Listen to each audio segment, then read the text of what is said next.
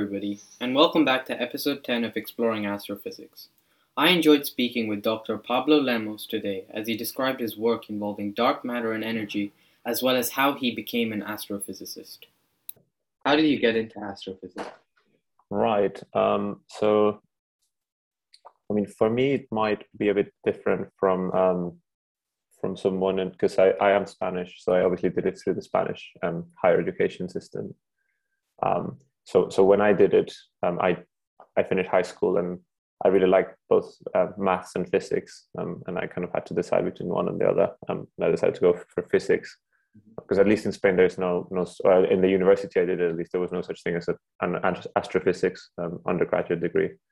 And then once there, I was just of all the kind of branches, like you could do quantum physics or I don't know, material science, things like that. I was very interested in astro, so I kind of went for that.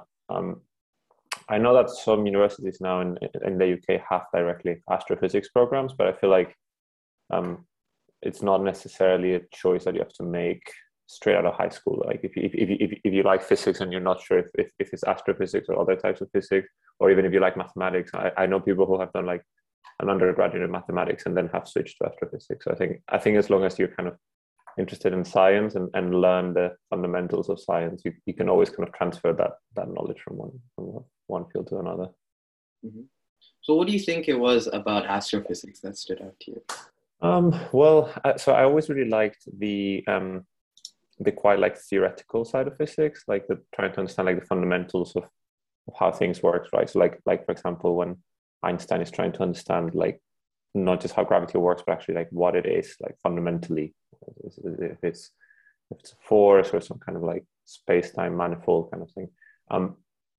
So I really like that, and that's why actually I also considered like a high energy physics, so this kind of particle accelerators that collide and stuff. But I thought astrophysics and cosmology, which is the branch of astrophysics which I focus on, which is kind of the study of the universe as a whole, like the history of the universe and so on. I thought it felt like something very exciting because there's so much that we don't know. For example, we have dark energy, which is the most prominent component of the universe, and we don't know what it is. And we have like dark matter in galaxies, and we also don't know what that is. And we don't really understand how the universe begins and so on. So it felt like there were a lot of very interesting questions to try and answer. And it is like that. There's a lot of interesting stuff to do, and a lot of very smart people working on it. So it's a really nice field to be in. What exactly are the kinds of work that you do as a cosmologist? Right. So I mainly work as part of some large collaborations. So, for example, a lot of my work was with a collaboration called Dark Energy Survey. And what we do there is it's a very large telescope in Chile that takes images of millions and millions of galaxies, right? And then you have loads of teams. You have the team that build the telescope and the team that actually takes the images and the team that kind of cleans the images a little bit from contaminants and so on. And then what we try to do at the end is to try and use the information, not of each galaxy, but of the kind of whole combination of all of them to try and learn things about the universe as a whole. For example, imagine how fast it is expanding. So, the universe is expanding. So we try to like look at all the galaxies and try to figure that out. How much dark matter that is. So we have tricks to figure out if there is dark matter between galaxies and so on.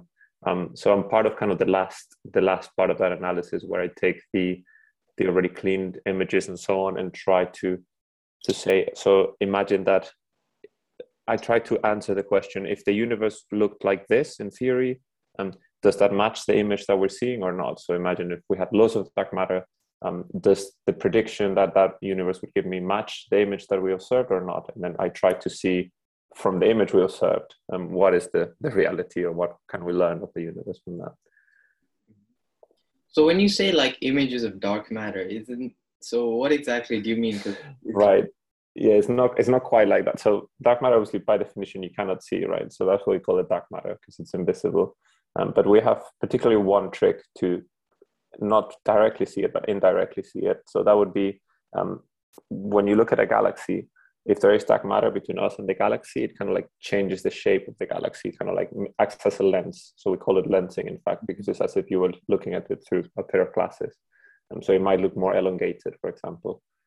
And this effect is very small. So when you look at a single galaxy, the effect of lensing by dark matter is very, very small. You cannot see it. But if you find many galaxies that all look kind of point in the same way, then you kind of infer that there might be dark matter that is just elongating them all in that direction.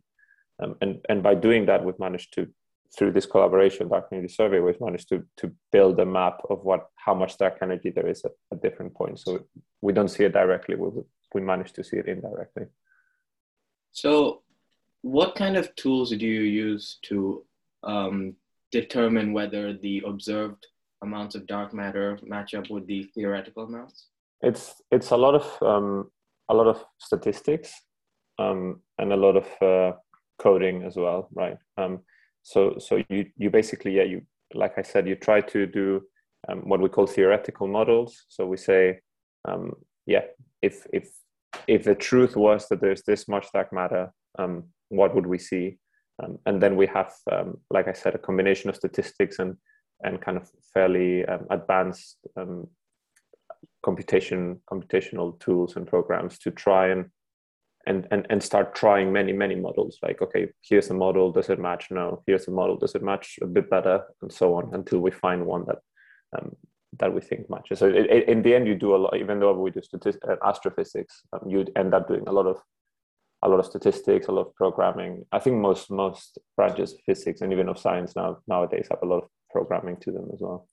Mm-hmm. So when you think of this dark matter, is it like in this project, has there been any like surprising breakthroughs, or is it just a matter of tuning your original models to see whether they... Right, that's a very good question. I mean, there were breakthroughs a while ago, basically when we discovered that there is such thing as dark matter, right? Because obviously that was never a given. And that was found through both the fact that there seems to be kind of matter that we don't see around galaxies, and also in what we call clusters of galaxies as well. Ever since then, we've managed to get more and more accurate constraints on how much there is, right? So we try to measure the percentage of matter in the universe that is dark matter.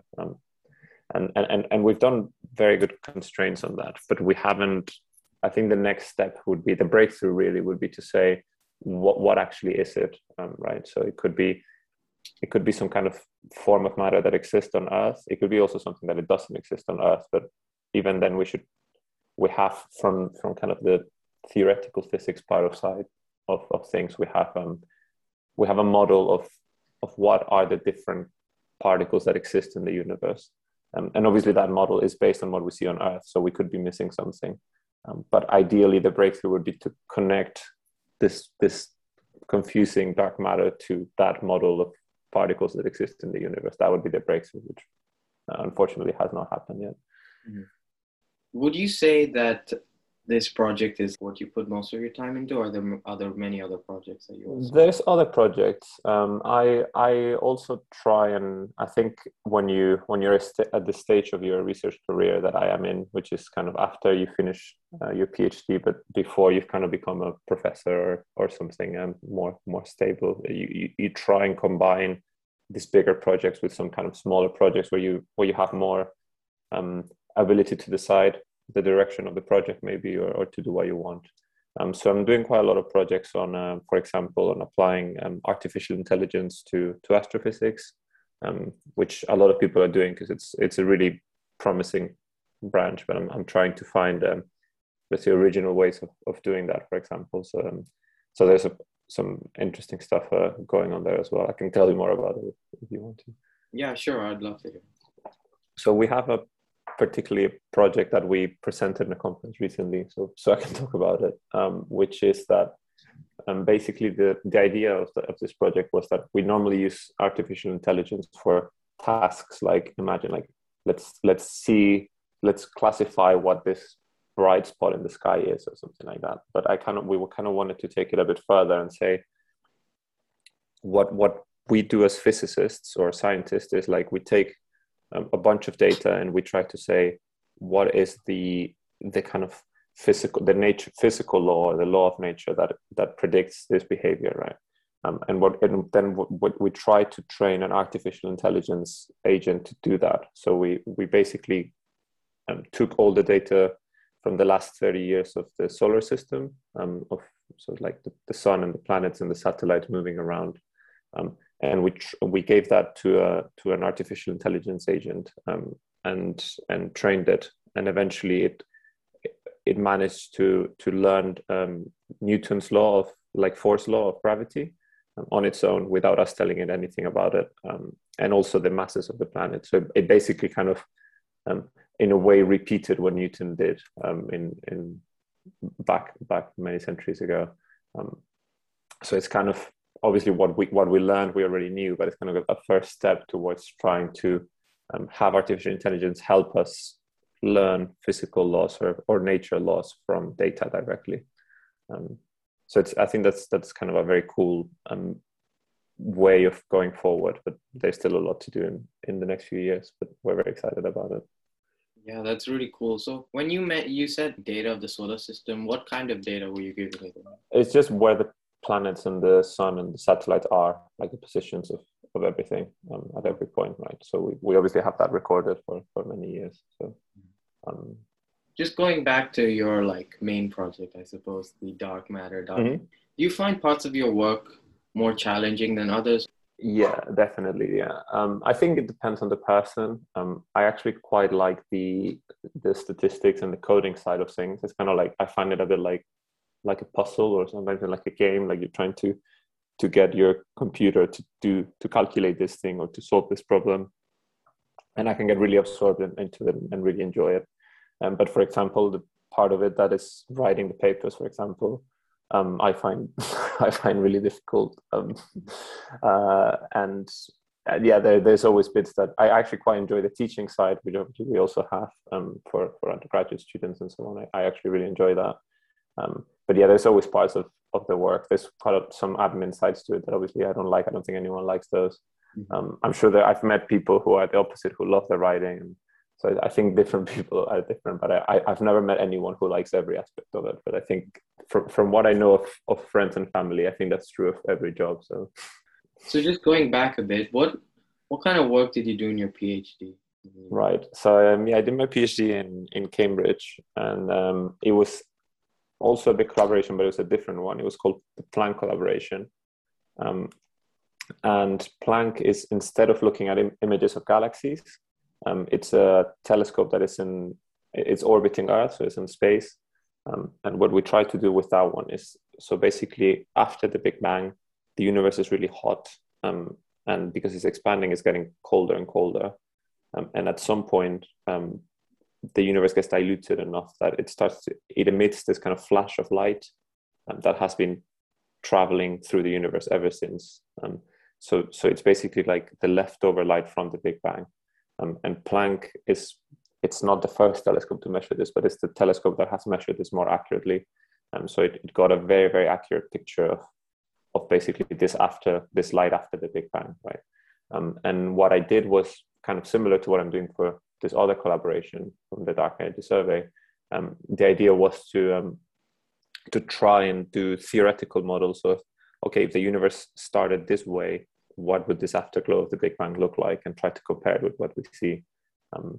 And Planck has done amazing in that it has helped us learn a lot about the beginning of the universe and the content of the universe and so on. So it was really, really useful, and I learned a lot about cosmology and astrophysics, but yeah, also about kind of practical things like how to do this modeling and the coding and the statistics and so on, which I did not know before my PhD.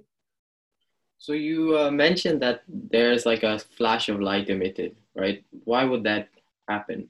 Right. Yeah, that's a very good question. So basically, when the universe, like right after the Big Bang, before the flash is emitted, the universe is very hot and very dense, right? Because everything's very packed together.